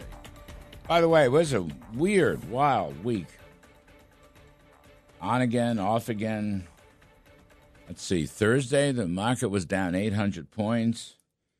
And then President Biden announced his so-called swift and severe sanctions, which were neither swift nor severe. So the market came all the way back. I think it finished up 100. I'm using the Dow. And then yesterday, up 800 points, 835 points. So that's pretty cool. Stocks for the long run is what I think about days like that. Stocks for the long run. You can't outguess the stock market. There is no way. Anyway, we got two geniuses here. The great Joe Livornia, who was former chief economist at the White House National Economic Council. And just for the heck of it now, he's working as chief economist at Natixis Bank because he's got to do something until he goes back into power. And Ken Polcari, managing director at Case Capital Advisors and chief market strategist at Slate Stone Wealth. Gentlemen, welcome back. Kenny Polcari, I've got to start with you. Wild and woolly. I mean, the question is, what does it mean? Where's it going? But in terms of our listeners, how they're not professionals like you. How do they play this, right? This is, what the hell do you do? You're sitting around. I mean, think of it this way. You're sitting around our show. Let me go back to the Fox Business Show, Kudlow. So on Thursday, the market's down 800 points. President comes on and gives his shtick on sanctions or the lack thereof. And we're going on the air, and the market's coming all the way back. and winds up in the green. And then yesterday, of course, it exploded. So what is that? Right. How does a person deal with that? So listen, Larry, thanks for having me on the show again. But the average person needs to really eliminate the noise, right? And I understand how frightful it can get. Those couple of days that we saw the market just completely fall out of bed when Putin made the first move. But in the long term, what we found out is that geopolitical issues like this create all kinds of short-term chaos and noise and distress and all that. But then the markets settle in, and then you saw, first of all, we were way oversold, so we were due for that snapback rally anyway. But then what happens is the markets will adjust to what the geopolitical situation is. And so the worst thing you can do is make an emotional decision to sell stock exactly when you think the world is falling apart, because you're usually wrong. It's always at the bottom when you do that. And then we saw that. Now, look, that doesn't mean there's not going to be volatility ahead. I'm sure there is going to be, because this situation is still unfolding as we speak. So I would expect, and I would suggest to people, that you just got to be prepared, right? If you want to stay in the market, and you should, then you just need to be prepared. But you said it right at the top of the line. The stocks for the long term is where you should be focusing. Big names, like this year I'm really, really talking up the consumer staples, the financials, the energy, the big name Americana, dividend payers, mega cap names are places where you're going to find certainly safety and growth as well. Yeah, no, I think that's really good advice. I really think that's good advice. The best way to prepare for these things is, have a bottle of Excedrin near you. Right. I mean, what else are you going to do? I mean, it's just, but you're right. You can't panic about these things. And I do think stocks for the long run. Joe Livornia, on the interest rate side, there wasn't near as much movement. I mean, I'm looking, Joe, the 10-year finishes at 196. So, you're still hovering around 2%. The 2 years, 157. The 5 years, 187. It's interesting, Joe, one point here, the 5-year tips break-evens, the inflation indicator, jumped up 17 basis points to 3.11, 311. What do you make of that, Mr. Livornia? Larry, I make it as a function of what's happened with oil, having, it was only around $60 a barrel in Q4 and is up now around 100. So it's an oil price story. If you look at the 5-year forward, the swaps. Can we, fellas, that's been very well contained. Can we figure out that somebody's pushing papers or something? Yeah, that's not me. Whatever it is, maybe Kenny can calm down the noise. Okay, go ahead, Joe. So Larry, basically, if you look at market expectations, other than the 5-year break even, but the 5-year forward, or the 10-year rate, or the long-term Michigan, even the longer-term New York, I mean, inflation expectations are very well contained. It's very interesting to me that we cannot sustainably break 2% on the 10-year, despite having priced essentially 9 Fed rate hikes between now and next year, elevated inflation. And what the market's telling me, Larry, is the slope of the curve, where the curve is pricing a year or two from now, is you have a very fragile economy, trend productivity growth because of the regulatory backdrop, the potential for tax hikes has depressed the economy's potential. The real equilibrium interest rate is very low, which means that in real terms, I don't see the funds rate ever getting above zero, at least given the current policy mix. And that's what the bond market is suggesting to me. If rates were to rise higher, that would be unambiguously negative for stocks, the bulk of which have rallied from March of 2020 on earnings expansion. But if the U.S. economy isn't as strong as people think it is, and I don't believe it's very strong at all because of the current policy mix and what's happening, then we're going to see rates go lower from here. That might buttress stocks, but my fear, Larry, is we haven't seen the lows yet in equities. I should almost think we're in a bear market. Wait, can I jump in there 1 second and ask 2 questions? A, I agree with Joe in the sense that I think there's more downside. But, Joe, are you suggesting that after all this that the Fed is not going to hike 3, 4, 5, 6 times? Is that what you're suggesting? Yeah, I'm not suggesting it, Kenny. I'm of the view the Fed will be lucky if they can get off more than 2 or 3 hikes. They waited way too long to raise rates. We've got financial instability, and we're seeing what people aren't talking about and they should be talking about is what's happening in the credit markets. High yield and high grade credit are trading terribly, and that is a very good leading indicator of what's going to happen with equities. So Bullard, Daly, and Loretta Mester, as aggressive as they are talking, you think is just noise? Yes, it's noise. They're reading from the old hymn book. Actually, Mary Daly's been pretty reasonable. I think John Williams at New York has as well. They want to be data dependent, see how the data evolve. Jim Bullard, I think, is angling for a Fed chair at some point by being overly hawkish. Just my opinion. But yes, I think it's noise. I actually wanted him to be Fed chair. I think Bullard would make a great Fed. You know, his former advisor is Waller, who I put on the board. But Joe, you're not worried about inflation. Is that the deal, Joe Livornia? No, I'm worried about it, Larry. I'm definitely worried about it. It's certainly a problem. Our friend Kevin Hassett had a great call on inflation when virtually everybody had it wrong. I am worried about inflation. I'm just more worried on growth. Inflation will come down. There'll be time for the Fed to be very aggressive. But I do look at market price signals, and when I see the flattening of the yield curve, I see the dollar remain relatively strong. I look at equities, and I see how cyclicals are trading. I look at retail, autos. Those things are down by significant double-digit amounts. There is inflation. It will get better. I'm more worried about the growth story. And also, I would much rather the Fed got out of the capital allocation business, got rid of the mortgages sooner, let the balance sheet unwind, let the yield curve steepen, and then tighten. Follow the forwards higher that way. Because the market's saying right now, if they do what they're telling us they're going to do on tightening, we're going to have a very weak economy by early next year. You know, Kenny, one market price indicator is commodities, which are booming. Right. I mean, I look at the Bloomberg index, I look at the CRB indexes. Commodities are still booming. Right. And certainly after last week, they're booming even more, right, after what happened. Wheat, corn, you look at them all right across the board. Gold, silver, palladium, they're all up. Oil, certainly all up.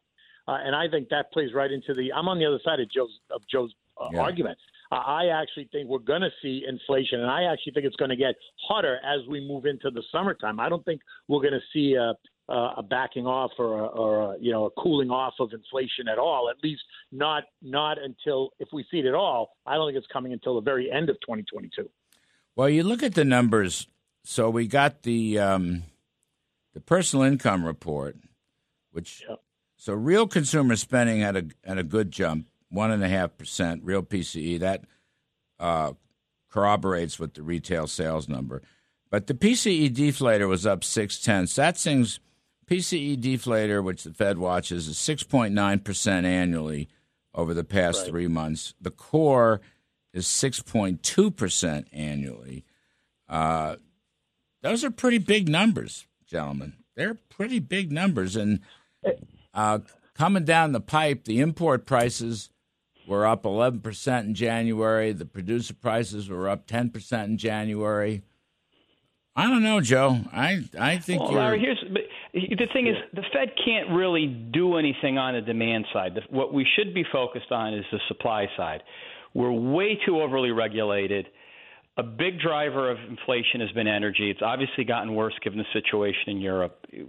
I know I'm preaching to the choir about opening up Keystone, being energy independent, but also the regulatory state, which you mentioned many, many times, and you and Steve Forbes have been pounding this. These are all real important developments. If you want to get rid of inflation, the best way to do it, the rising tide does lift all boats, is to increase aggregate supply. That means getting more capital into the economy, getting more workers into the economy, and you do that we should be working on adjusting NEPA laws, and we should be getting tax rates lower to incentivize people to come back into the workforce. We're doing all the wrong things.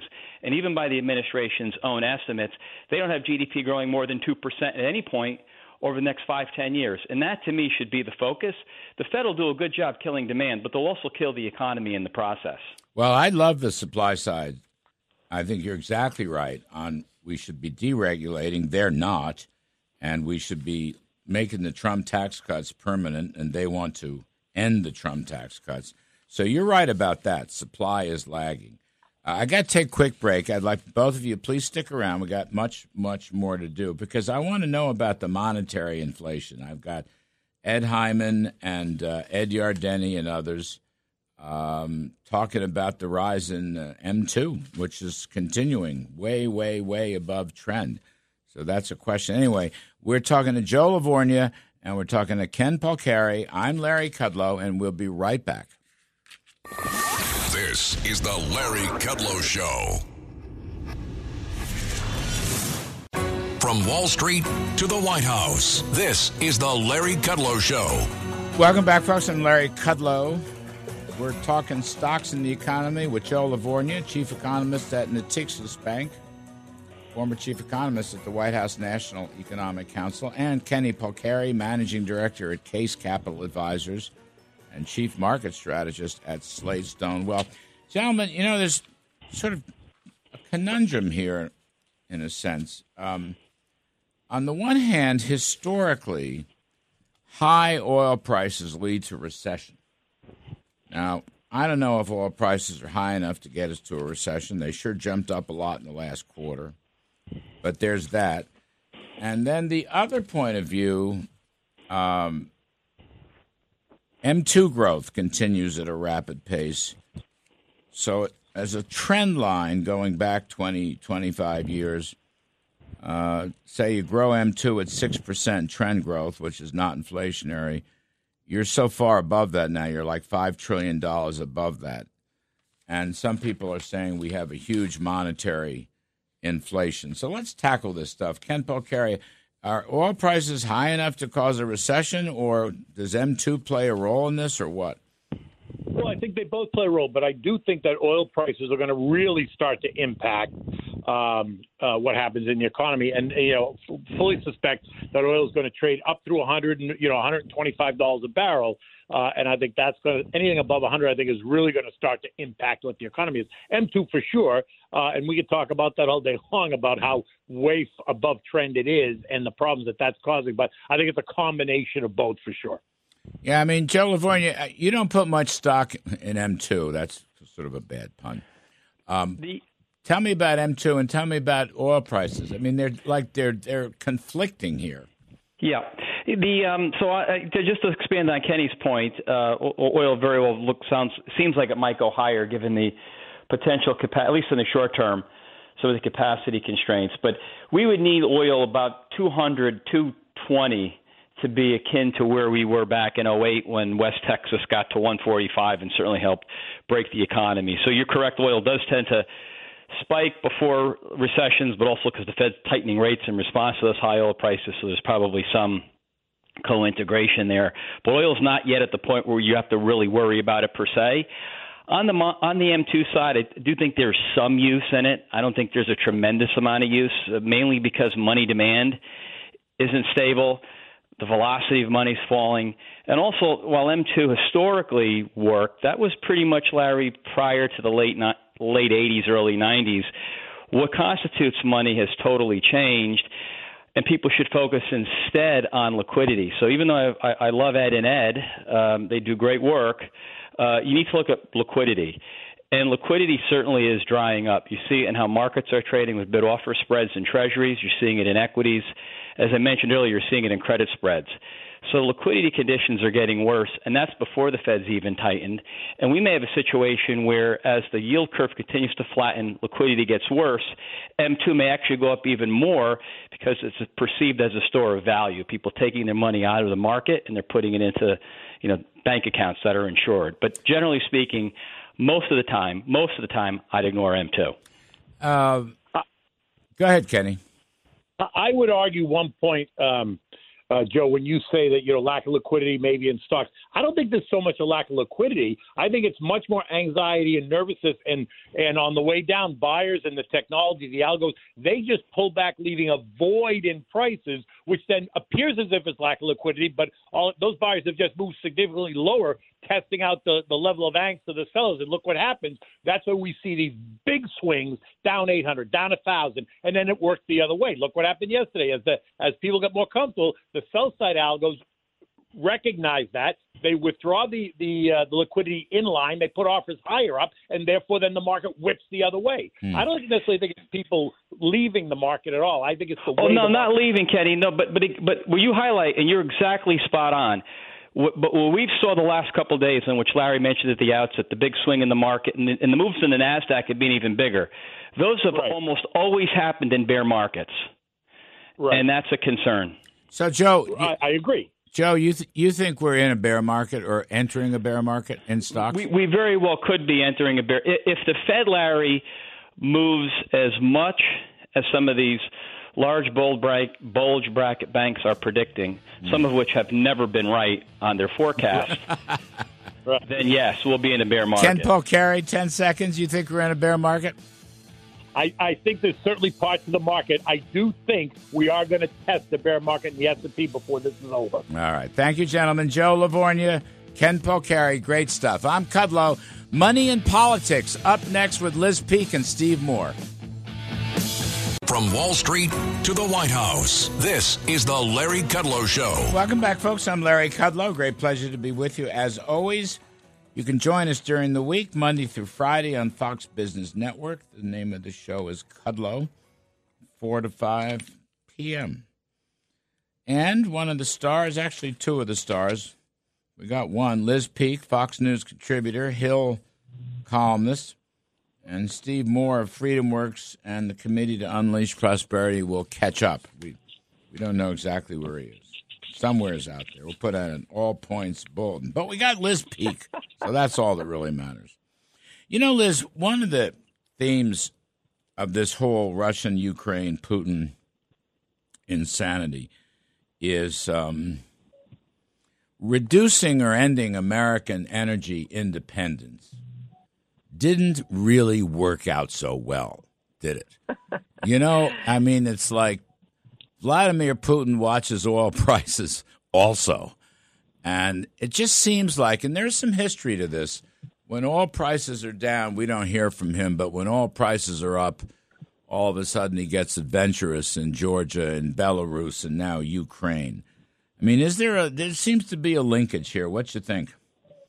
Well, yes, I think we have emboldened Putin not only by not responding to earlier escapades in Georgia and Crimea, but now also by driving prices higher willfully. The thing is, what really makes you kind of crazy, Larry, is this is not an accident. It's not an accident that oil prices are so high and that Europe is so dependent on Russia for natural gas and also for oil.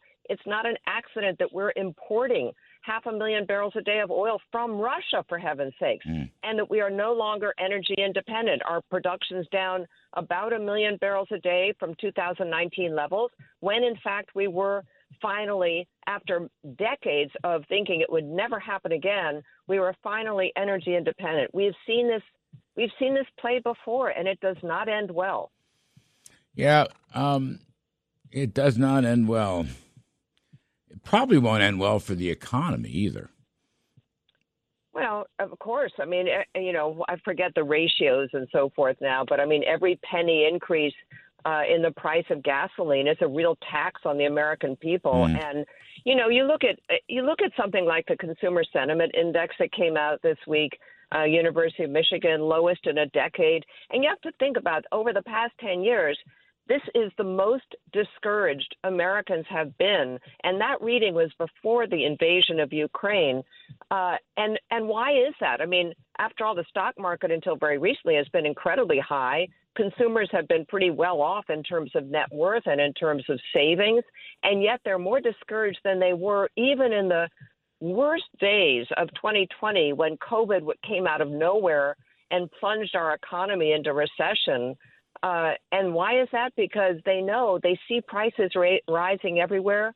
Personal income has been down 6 months in a row. You know, people aren't so stupid, Larry. They get what's going on, and they blame our policymakers. And if there's any doubt behind who's behind this absurd quest for green energy, which is expensive and unreliable compared to fossil fuels, look no further than John Kerry, who, for heaven's sakes, has literally made comments about the Ukraine war, not bemoaning loss of life, not talking about how horrible it is for Putin to be the aggressor here. Instead, I am not kidding, he's talking about the risk to climate change from all the military activity. I mean, really, that is really one of the worst things I've ever seen, honestly. Isn't it? Yes. No, you're right. I mean, it's staggering that he could say that.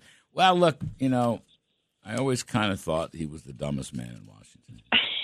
I don't know. Maybe that's not a sharp knife. I would agree with that. That's not the brightest bulb in the firmament. But then again, Liz, we're watching President Biden on his presser on Thursday tell us that sanctions were never meant to be a deterrent to invasion. Yeah. He actually said that. Now, of course, everyone, including our show, we're all playing it. Kamala Harris is saying there's supposed to be a deterrent. Himself, Biden has said many times there's a deterrent. How does he – I want to talk about the sanctions in a minute, but how does he get along? How does he possibly come out and say such a thing when his whole case for not putting sanctions on earlier was based on this deterrence theory and diplomacy, which utterly failed? I mean, how can he say it? He's just complete, utter reversal of his position. Well, I think he's embarrassed because obviously nothing we talked about, all this saber rattling by Joe Biden about how this was made swift and severe consequences. We're going to make Putin a pariah on the world stage. All of that shows such a enormously clueless idea about who Putin is, what he wants, what his ambitions are. He doesn't care a fig for how he looks on the world stage. He thinks he looks big. He thinks he looks powerful. And that's really all that matters to Putin. But as to the value of sanctions, I mean, a lot of people were saying, do it now, like 3 weeks ago. If you're so sure, and they were apparently sure, and they turned out to be right, that Putin was gearing up to invade Ukraine, all the signals pointed in that direction, why on earth would you wait until the invasion takes place to employ sanctions? Because once he's there, he's not going to – what is he going to do? Turn around the tanks and say, oh, you're right. Oh, my gosh, our bank is in trouble. I'm going to now head for the hills and leave Ukraine as it was. That was never going to happen. So the value of sanctions after the fact, I think, is highly debatable. We have not seen – I don't think we've seen ever, Larry, correct me if I'm wrong. My guess is you have a better fix on this than I do, but I'm not sure we've ever really seen sanctions deter aggressive behavior. I don't think we saw it with Iran. We put pretty heavy sanctions on Iran, and they continue to fund their, apparatchiks and the Houthis and all these groups that carry out their dirty work. I don't think that sanctions mean very much. I think the sanctions on Iran hurt the Iranian economy. Yeah. But I think you're right. I don't know whether their terrorist activities were more or less after the sanctions, but I know the domestic economy was hurt very badly. The trouble is the Mullahs, it's really – that place is a police state. I mean, the Mullahs are out there, but it's actually the Red Guard that runs the place, and they don't really care about what happens to ordinary people. So, that's a debatable point. I mean, look, I would have put the sanctions on the Russian banks right away. And right now, by the way, I would put sanctions on the Russian central bank, which Biden is avoiding doing. I mean, that's putting sanctions on a central bank is the ultimate payment stop. The SWIFT system, as you probably know, you remember, Liz, going back, the old telex system. Remember that? Yeah. Yeah. Now, that was information. It would tell you thus and such was doing this to thus and such and putting this account here and so forth. But that wasn't a payment system. That was an information system. The SWIFT system is the grander version of telex. What would really hurt Russia, really hurt Russia, is if we put sanctions on their central bank. I don't think Biden's going to do that. But if you want to cut off his war financing and his cash flow, that's how you do it. But the whole point here, I don't know what lessons we're learning, Liz, but if you have a problem, Putin lines up 150,000 or whatever troops, all of a sudden they come out of the barracks, they come into the field right in the eastern border of Ukraine. This was, 3-4 months ago plus, and it would seem to me if we were going to sanction, we would have sanctioned right then and there. But we didn't. So Putin went on his merry way. As you say, he doesn't care a fig about what the world thinks of him, at least not yet. And now the whole sanctions game is going to be too little too late. And it'll always be too little too late. I mean, he's there with this full-scale invasion. It's not going very well, according to General Keane and others. That's interesting. God, hope the Ukrainians can fight. But the sanctions, I mean, here's what I guess I'm trying to say.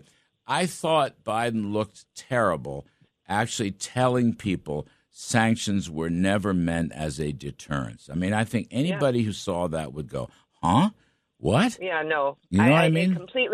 It completely contradicted what I consider to be sort of weak measures he had adopted, was completely contradicted by that. I mean, in effect, what he was saying was we had no deterrent. There was nothing in our arsenal that was meant to be a deterrent. So that's pretty much a massive failure, it seems to me. And you know, I don't know how he walks that back, to be honest.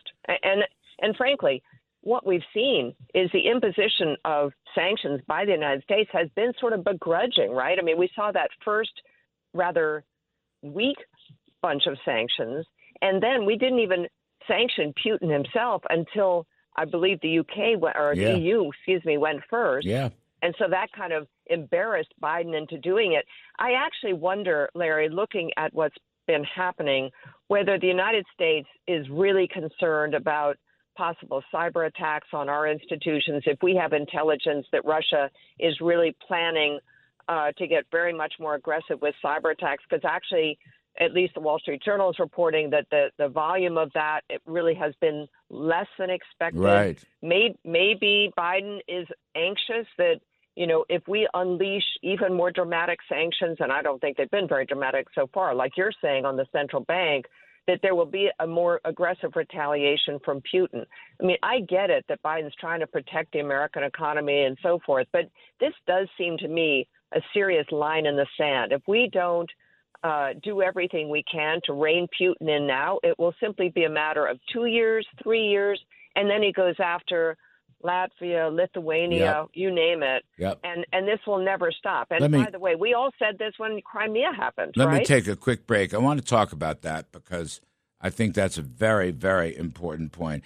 And I also want to talk about this idea, Liz. Remember, we talked about how his polls, Biden's polls on personal character and honesty have collapsed because of all the falsehoods, he says.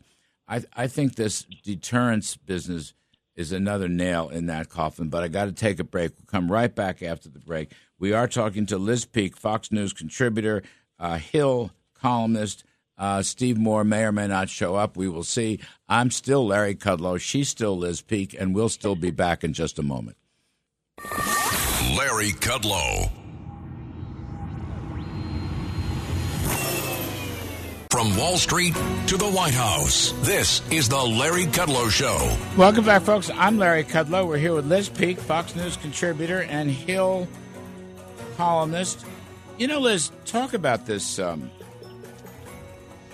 Biden has lost so much personal credibility. People no longer regard him as an honest person. That was one of his best things a year ago when he was elected. Now, we've talked about this, but remember, Build Back Better was paid for, he said.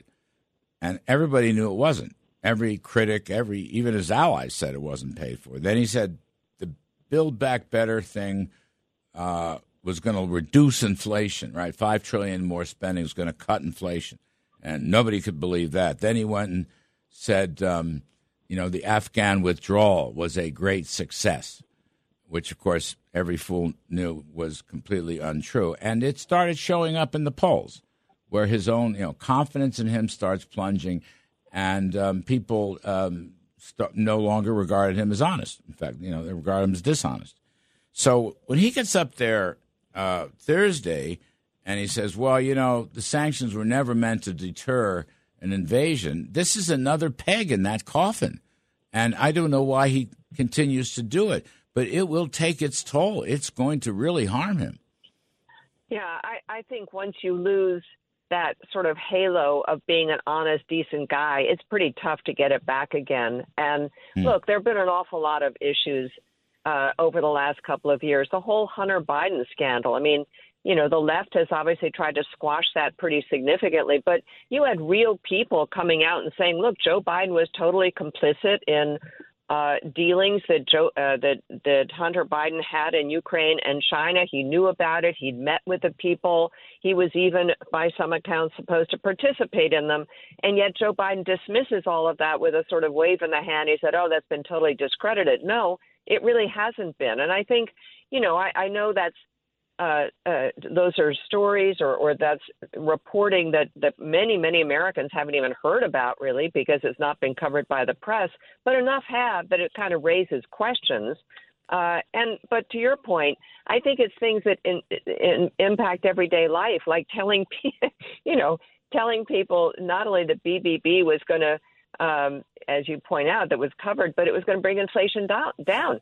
Nobody but a nitwit thought that spending another $3 to $5 trillion when the problem essentially has been puffing up this already hot economy with a lot of federal spending. No one could see that was possible. And as you say, the polls kind of reflect that. And that's very bad for him. And frankly, it's very bad for whoever succeeds him. I continue to think there's not a chance in 1,000 that he'll run for president in 2024. Presumably, he will be anointing somebody, and whoever is that person who runs in 24, I think has a serious problem tainted by his lack of credibility. And by the way, Larry, that also may be why so many Democrats are not wanting to show up or are not wanting Joe Biden to campaign with them. I think they understand that those character issues, more than anything, really could cast a shadow on their own personal campaigns. They don't want anything to do with them.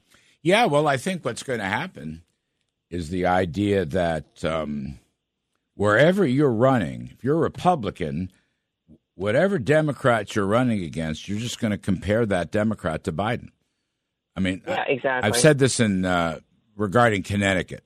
Comrade Blumenthal has got a problem because he's the Joe Biden of Connecticut. And you could just go down the list. You know, Maggie Hassan is the Joe Biden of New Hampshire, et cetera, et cetera. Because what Biden's doing is devastating. It's all self-destruct stuff. And I don't, for the life of me, understand it. It's just now you have a pattern where he is just telling falsehoods, left and right, on, you know, key issues like that press conference. I think a lot of people saw that press conference, or if they didn't see it at the moment, they saw it later that night on the news because it's a hot issue. And there he goes again. There he goes. How can he say that? And then, of course, everybody contrasted that with Kamala Harris saying that the sanctions were going to deter an invasion. So it's just, I don't know. I mean, it's insanity. I'm in some sense, because I'm so much opposed to his policies, I welcome this insanity. But just historically, it's a curiosity why he's doing this. Well, look, when you start telling people that you're going to make the economy stronger, for example, by switching over to renewable fuels, by the very essence of those policies, you are lying to the American people, because, in fact, it does not make our country stronger to be reliant on more expensive, less reliable fuels that, by the way, we're not even prepared to adopt. When you take, for example, when he ups the ante on carbon emission-free lives